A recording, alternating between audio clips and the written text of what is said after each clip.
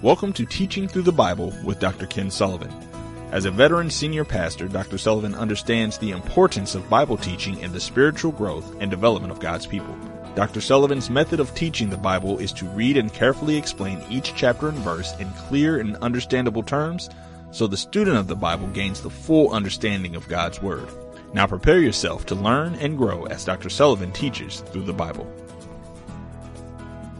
Well, I want to welcome you to another session of Teaching Through the Bible. I'm Dr. Ken Sullivan. Today, we'll be teaching from the pastoral epistles of 1 Timothy chapter 6, reading from the New International Version. So let's get right into our study today. I'm reading verses 1 and 2. All who are under the yoke of slavery should consider their masters worthy of full respect, so that God's name and our teaching may not be slandered. Those who have believing masters should not show them disrespect, just because they are fellow believers. Instead, they should serve them even better because their masters are dear to them as fellow believers and are devoted to the welfare of their slaves. These are the things that you are to teach and insist on. Now, I want to just unpack this whole issue of slavery.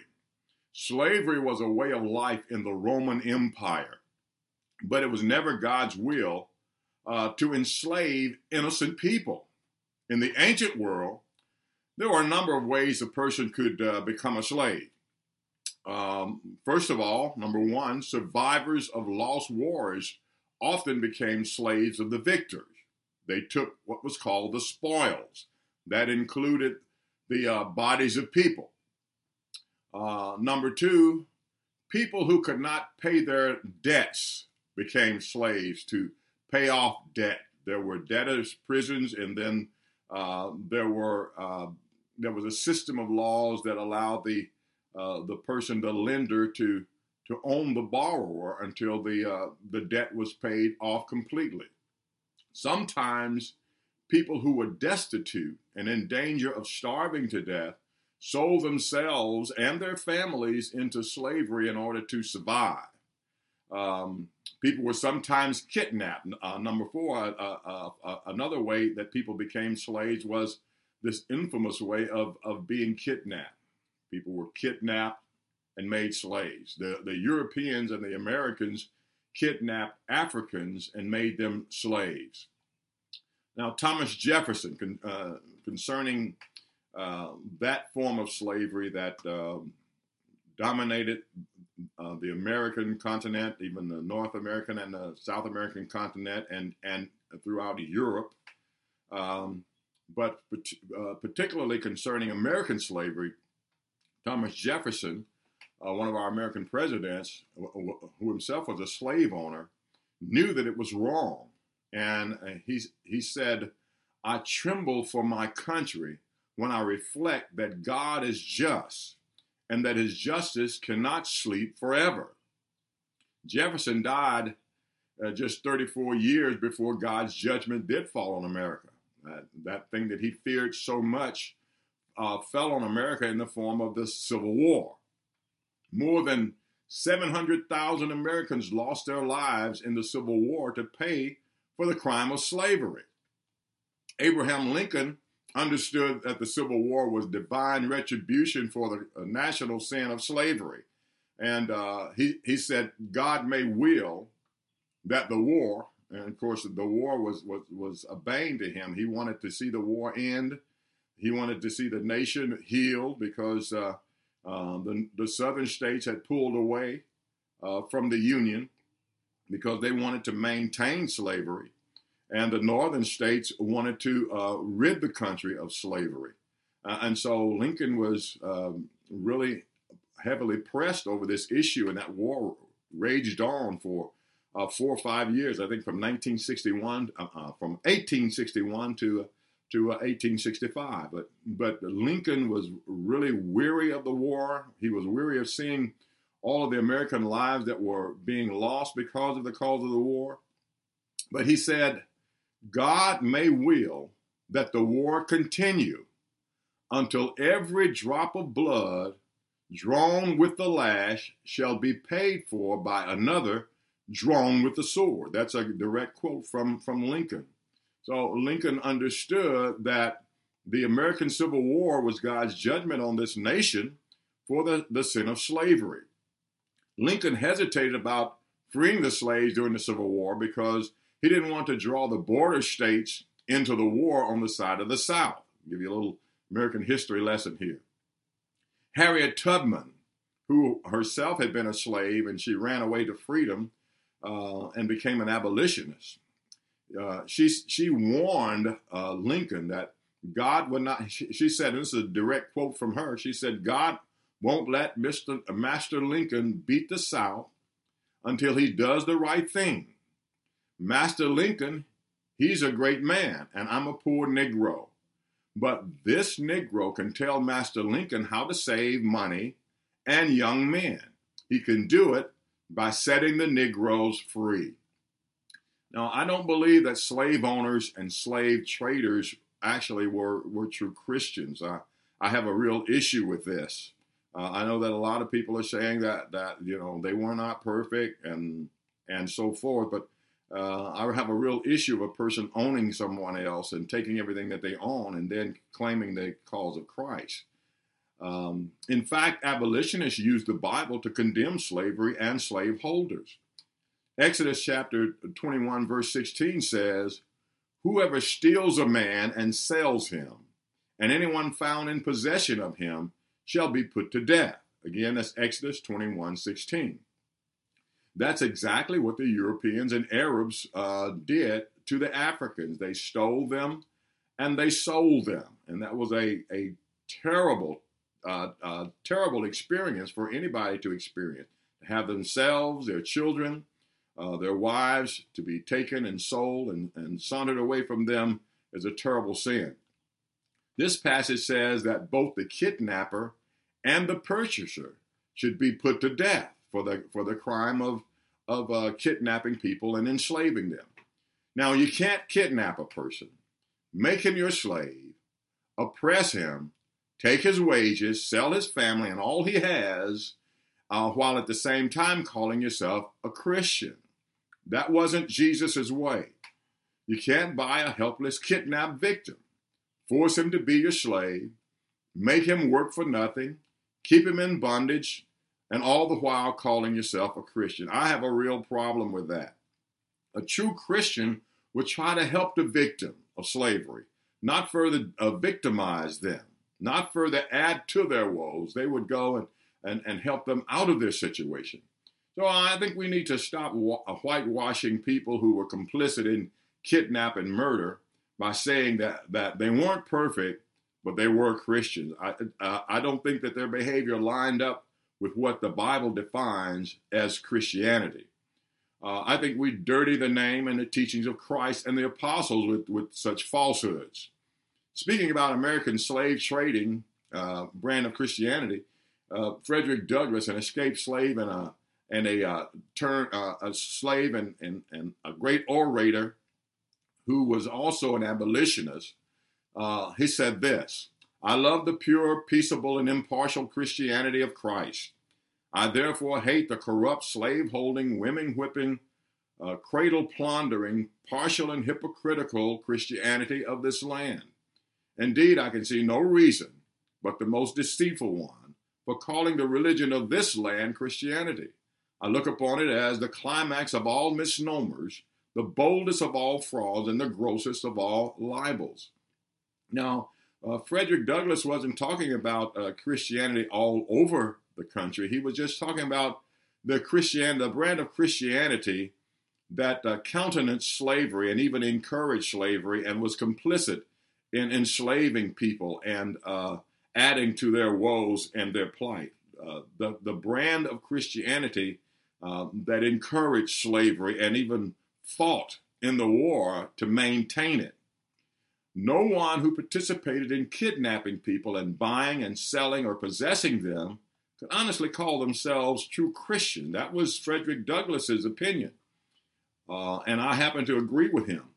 Depriving innocent people of their freedom and rights was in itself completely unchristian.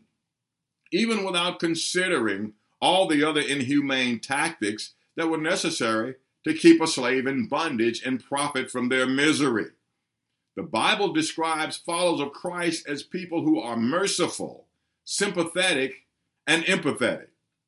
Philippians chapter 3, verse 18 says, there are many who walk along the Christian road who are really enemies of the cross of Christ. Their future is eternal loss, for their God is their appetite. They are proud of what they should be ashamed of, and all they think about is this life here on earth. This includes American slaveholders or European slaveholders or whoever would kidnap someone and make them a slave. And we have human trafficking going on today. It's a problem.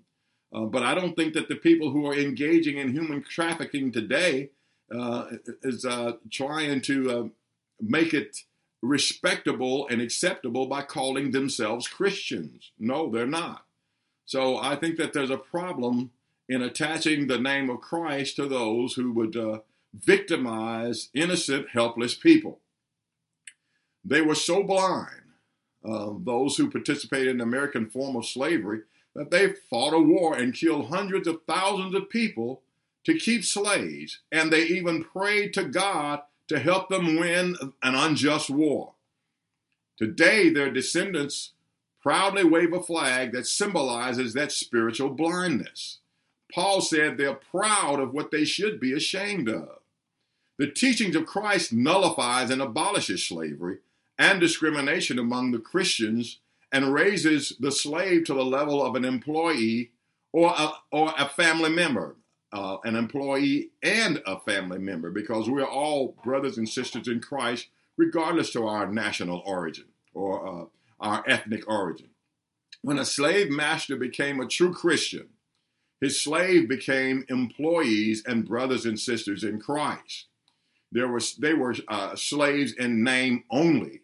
After that, slave owner came to the light of Christ. They were not slaves in status or function, only in name. And that's why Paul was able to speak to those slave-owning Christians and told them, the slaves to love their masters. But this is an employer-employee situation, but still using the name of slavery. Verse 2 of our text says, the believing masters of slaves who are believers are dear to them and are devoted to the welfare of their slave. In the book of Philemon, a slave named Onesimus ran away from his Christian master and became a Christian under Paul's ministry. Paul wrote to Philemon about this issue. Philemon was the Christian owner of Onesimus, and Paul told him to receive Onesimus back no longer as a slave, but as a brother. Paul wrote in Philemon's 1 and 15 through 16, perhaps the reason he was separated from you for a little while was that you might have him back forever, no longer as a slave, but better than a slave, as a dear brother. He is very dear to me, but even dearer to you, both as a fellow man and as a brother in the Lord. That's how those who were slave owners would treat their slaves. They would raise them from the status of being just a common slave to being a brother in Christ. And if they benefited from their work, it was an employer-employee relationship. Now, the influence of the Bible and true Christianity brought an end to slavery. So how should we apply Paul's words about slaves and masters today, this passage? Well, as Christians, we should be good, honest employees, especially if our employer is a Christian. We should consider our employer worthy of full respect. That's what Paul said. So that God's name and the apostles' teaching would not be slandered. So God's name and the apostles' teaching would be slandered by people who are slothful and lazy and who steal time and don't do what they're supposed to do and then call themselves a Christian. That gives a bad odor to the name of Christian. Christian employers should be served even better because they are fellow believers and devoted to the welfare of their employees. That's what Paul said. They are devoted to the welfare of their employees. When you have a Christian, a true Christian as a believer, he is going to be devoted to the welfare of the employees. Christian employers should be fair and just and look out for the welfare of their employees, just as Paul suggested here. They should treat their Christian employees like employed family members, okay? So that's how we look at that passage that Paul gave to us in the scriptures through the power of the Holy Spirit about slave masters and slave owners. They're no longer slave masters in the traditional sense. They become employers and employees. Now, verses 3 through 5. If anyone teaches otherwise and does not agree to the sound instruction of our Lord Jesus Christ and to godly teaching, they are conceited and understand nothing. They have an unhealthy interest in controversies and quarrels about words that result in envy, strife, malicious talk, evil suspicions, and constant friction between people of corrupt mind, who have been robbed of the truth and who think that godliness is a means to financial gain. Those who oppose the teachings of Christ are, Paul said, they are conceited and they are without understanding. Paul said that they are spreaders of controversies, spreaders of strife and evil suspicions and constant friction. That is, those who oppose the teachings of Christ. They've been robbed of the truth, and they think that godliness is a way to get money. So in Acts chapter 8, Simon the sorcerer saw Peter laying hands on people, and those people were receiving the Holy Spirit. Simon the sorcerer saw the gift of laying on of hands and the power of the Holy Spirit coming upon the apostles as something that he could purchase. And so he asked to buy it from Peter, and Peter rebuked him sternly for it. So our Christianity, our godliness is not a means of gain. It is not a way to make money. It is a way into the kingdom of God. It is a way of godliness and righteousness, and we should be contented with that. Now, verses 6 through 8 says, but godliness with contentment is great gain. For we brought nothing into this world, and we can take nothing out of it. But if we have food and clothing, we will be content with that. So to be content with godliness is to be very rich indeed. We have Christ, and we are aware of all that we have along with Christ. He's given us all things to enjoy, the Bible says. And we have a rich present and we have a rich future. We are going to live with him forever. We have eternal life. We're going to have a new glorified bodies, and we're going to live in a perfect world. And so that understanding, and not only that, having fellowship with God here in this present world and having fellowship with the people of God, we are very rich. Even if we have no money, we are rich because our names are written down in the Lamb's Book of Life. Paul suggests that we should work toward being satisfied with life's simple necessities. Now, that's not to say that we should not have aspirations, we should not have goals, we should not have dreams of owning possessions. That's okay as long as we keep it in right priority. Christ should be first over everything. Jesus said a man's life does not consist in an abundance of the possessions which he possesses. That's Luke chapter 12 and verse 15. One day, we will leave all of our possessions behind anyway, and we will go to be with Christ, which is far better. Now I'm reading verses 9 and 10. Those who want to get rich fall into temptation and a trap, and into many foolish and harmful desires that plunge men into ruin and destruction. For the love of money is a root of all kinds of evil. Some people, eager for money, have wandered from the faith and pierced themselves through with many griefs, or many sorrows, the King James said. People who are ambitious to get rich will fall into temptation, Paul warns.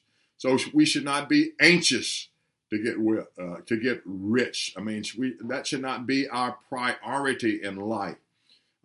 Certainly in this country, there are many opportunities, and in many other countries, there are opportunities for us to do well, and God will prosper you when you do well. When you put Him first in your life, God will begin to bless in your life. And as you study the Word of God, God will give you the wisdom on how to manage your resources. If you're obedient to what you're being taught by the Word of God, you're going to prosper. But chasing after riches should not be our priority. It only leads to temptation and a snare. Paul said those who want to get rich, those who are anxious about getting rich, they fall into temptation. They fall into entrapment. They will be beset by foolish and harmful desires that ruin and destroy people. And he says the love of money is the root of all kinds of evil. And the King James says the love of money is the root of all evil. Well, I think that the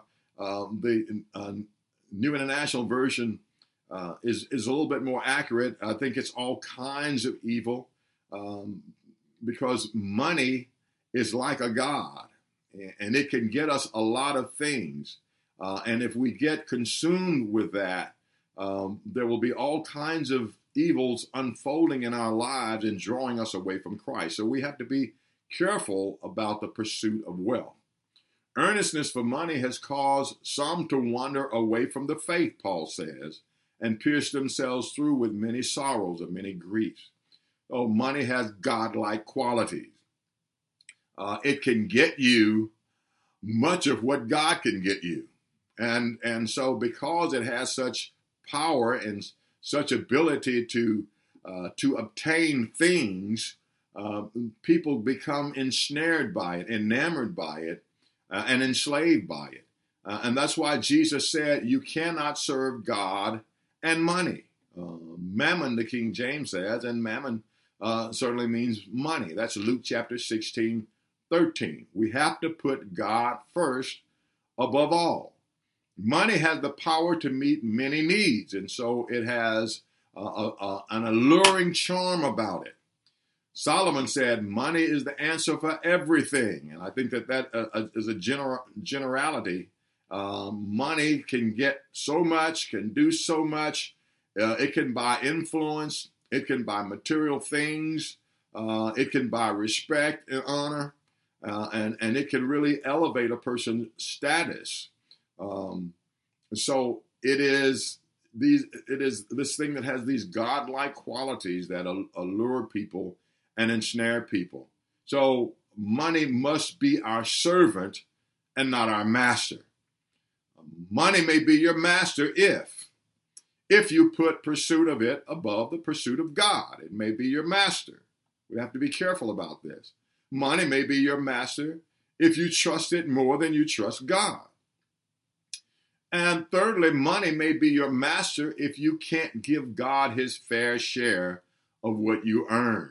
If it means so much to you that Jesus can't be Lord over you and your money, then money just may well be your master. So we have to be careful and keep money in its rightful place. Now, verses 11 and 12, I'm reading. But you, man of God, flee from all this and pursue righteousness, godliness, faith, love, endurance, and gentleness. Fight the good fight of faith. Take hold of the eternal life to which you were called when you made your good confession in the presence of many witnesses. Paul warns people to run from the pursuit of money, but to pursue righteousness. The Bible tells us that we should exercise ourselves to godliness. So we are to pursue righteousness. Paul said we are to pursue godliness. Paul says we are to pursue faith. We are to pursue love. We are to pursue endurance. And we are to pursue gentleness. Paul names these 6 things that we are to pursue. And the Bible tells us to exercise ourselves, or that is to practice being godly. That is, to practice doing what God says. And in our prayers, we should pray that God will give us endurance and that God will make us more and more like him. Every day, we should pray that God will fill our minds with his thoughts and fill our hearts with his will and fill us to overflowing with his spirit. Every day, we need to be renewed and refreshed in the things of God.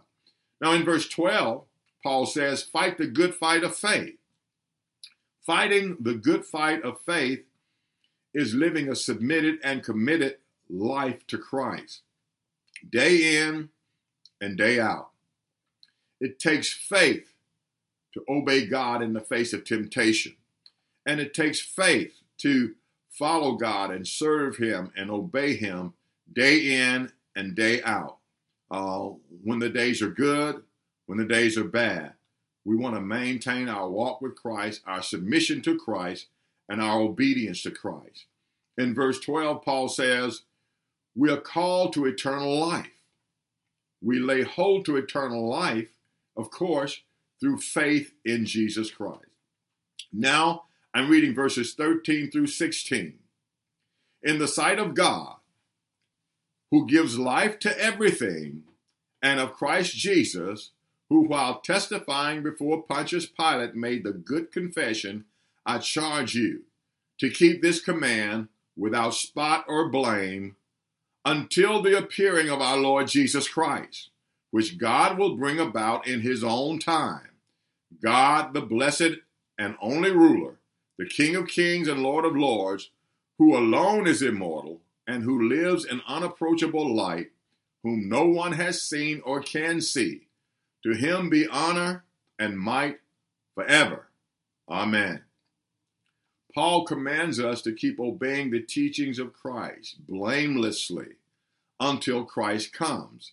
And Paul reminds us, of course, that Christ is going to come in his own time. When it's God, according to God's timetable, Jesus will come. It seems like it's been a long time, over 2,000 years. People have been waiting.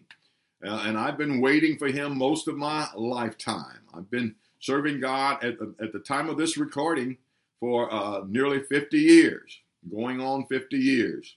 And I'm looking for Christ and I expect him to come. But he will come in his own time. And then Paul reminds us that God is the giver of life. Paul says that God alone is immortal. He is the only one who has eternal life within himself. Now, the angels and the souls of people are also immortal, and our resurrected bodies will be immortal, but our immortality comes from God. He is the only one who has immortality in and of himself. Paul reminds us that God lives in unapproachable light. No mortal being can look upon God in his glory. No mortal has seen God, Paul says, the Father, or can see him and live. No one has seen God in all his glory. Now, some have seen manifestations of God.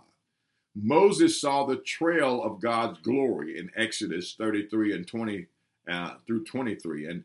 And Moses saw God manifested in the fire, in the burning bush, the bush that would not consume. Abraham saw God in human form in Genesis chapter 18. God was manifested in the flesh through Jesus Christ, 1 Timothy 3:16. Jesus is the image of the invisible God. Colossians 1:15 says that. And we will see God face to face. That's something we look forward to. No one has seen him in his full glory and lived, but we will see him in his full glory in the future, those of us who are believers. 1 Corinthians chapter 13 and 12 says that. Christ will appear in God's own time, Paul says. And so we might bear that in mind. Now I'm reading verses 17 through 19. Command those who are rich in this present world not to be arrogant, nor to put hope in wealth, which is so uncertain, but to put their hope in God, who richly provides us with everything for our enjoyment. Command them to do good, to be rich in good deeds, and to be generous and willing to share. In this way, they will lay up treasure for themselves as a firm foundation for the coming age, so that they may take hold of the life that is truly life. And Paul wants us to know that that eternal life, that life which is to come, is truly life. Wealth is a powerful tool that can be used to do good or to do bad. You can do a lot of good with it, or you can do a lot of evil with it. Paul is telling those saints who find themselves to be wealthy to occupy themselves with doing a lot of good.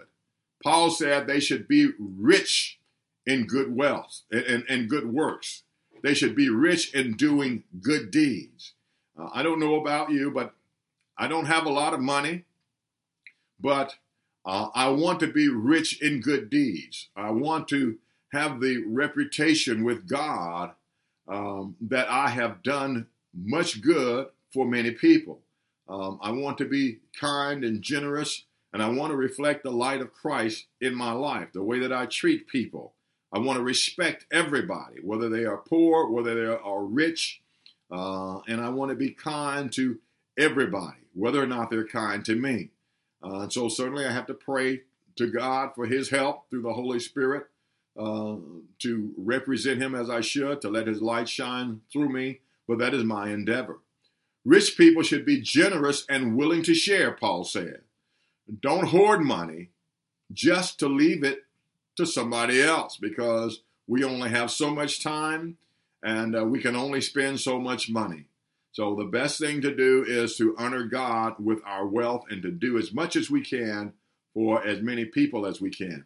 If you help the poor, you are lending to the Lord and he will repay. That's Proverbs 19:17. Verse 19 says, using wealth to help others is laying up treasures in heaven and building a foundation for the coming age. What we do in this life affects how we live in the next life. There will be special rewards for those who are rich in good deeds, in good works. Wealthy people should also work at being humble, the Bible says. Wealth can incite pride because of the power and the respect that it commands. So people who are wealthy have to resist. You have to be determined about this. You have to be deliberate about resisting arrogance and embracing humility. Wealth is very uncertain and nothing to place the weight of our hopes upon. So don't let wealth compete with God. Keep your hope anchored in the Lord. You know, the Bible doesn't say that it's wrong to be wealthy. It can be a blessing to be prosperous and rich and wealthy. It can be a blessing if we have our feet planted in the soil of Christ. And if we keep ourselves in the goodness and the righteousness of God and we do what he says with our wealth. Rich and poor people should remember that money is not the source of our supply. Money is never the source of our supply. God is our source. God richly provides us with everything for our enjoyment, the Bible says. So enjoy life and lift up as many people as you possibly can while you're enjoying life, whether you're rich or whether you're poor. Helping others is one of the most joyful and gratifying experiences in life. So we should work to do all that we can to help as many people as we can, to be as big a blessing as we can. Now, I'm reading verses 20 and 21. Timothy, guard what has been entrusted to your care. Turn away from godless chatter and the opposing ideas of what is falsely called knowledge, which some have professed, and in so doing departed from the faith. Grace be with you all. What has God entrusted to your care? Is it your faith? Is it your Christian life? Is it your family? Is it your church? Paul is saying here, guard it carefully. Whatever God has entrusted to your care, we ought to guard it carefully. Certainly our faith and our walk with Christ. Verse 20 says, turn away from godless chatter, meaningless talk, and the opposing ideas of what is falsely called knowledge, or the King James says science, I believe. The most pervasive idea that calls itself science and opposes Christ and the Bible today is the theory of evolution. I say theory of evolution because it's being presented as fact. It is presented everywhere, not as a theory, but as a fact. You see it everywhere in nature shows. If you go to museums and books all over the place, it is being presented as fact. Evolution, hear me well, evolution is a superstition. It is a superstitious religious theory that takes a set of facts and jumps to a wrong conclusion. No one who understands the claims of evolution and the claims of the Bible can believe both. You have to accept one as true and reject the other as false. They contradict each other. The Bible claims that God is the creator of all things. The Bible claims that death resulted from Adam's sin. The Bible claims that everyone is born in sin as a result of Adam's sin. The Bible claims that Jesus Christ came into the world to die to atone for or pay for our sins. The Bible claims that Jesus died and rose again to save us from our sins. Evolution claims that death began with the first single-cell organism. Death is evolution's mechanism for selecting forms of life that are more adaptable to the environment. Evolution suggests that there is no creator. Evolution claims that life came into existence by accident, beginning from a single-cell organism. Evolution concludes that there is no sin and therefore no savior from sin. The product of evolution is atheism. The whole Christian system of beliefs rests upon the fact that death entered the world through sin and that Jesus Christ came to destroy sin and death. Now, let me close by reiterating Paul's last instructions. Turn away from godless chatter and the opposing ideas of what is falsely called knowledge or science, which some have professed, and in so doing have departed from the faith. Superstitious beliefs, like evolution, lead people away from faith, not to it. Don't fall into these false ideas and turn away from your faith. Be careful. Well, that brings us to the end of 1 Timothy chapter 6. In our next teaching through the Bible session, I'll begin teaching the pastoral epistle of Paul to Titus. Now, if you live in the Indianapolis area, I'd like to invite you to come visit us at our New Direction Church, where my son Kenneth Sullivan Jr. is the pastor. Our East Side campus is located on the corner of 38th and Hawthorne Streets, and our North campus is at 86th Street and Hague Road. I hope to see you at one of our services. We'd love to have you come and worship with us and come and fellowship with us around the person of the Lord Jesus Christ. So now, until next time, I look forward to seeing you at another session of Teaching Through the Bible. God bless you, and I hope you were blessed by this broadcast. God bless you. Thank you for tuning in to Teaching Through the Bible with Dr. Ken Sullivan. We hope this program has benefited you in your Christian walk. For a free download of this program and to browse Dr. Sullivan's books, videos, and audio titles, visit our website at emergecurriculum.com. Please tune into our next teaching session on Vision Stream Network or listen on demand from our podcast. Trust you've enjoyed this teaching. I want you to know that my book, Teach Me About Heaven, it's available on Amazon.com, or you can get it at www.emergecurriculum.com.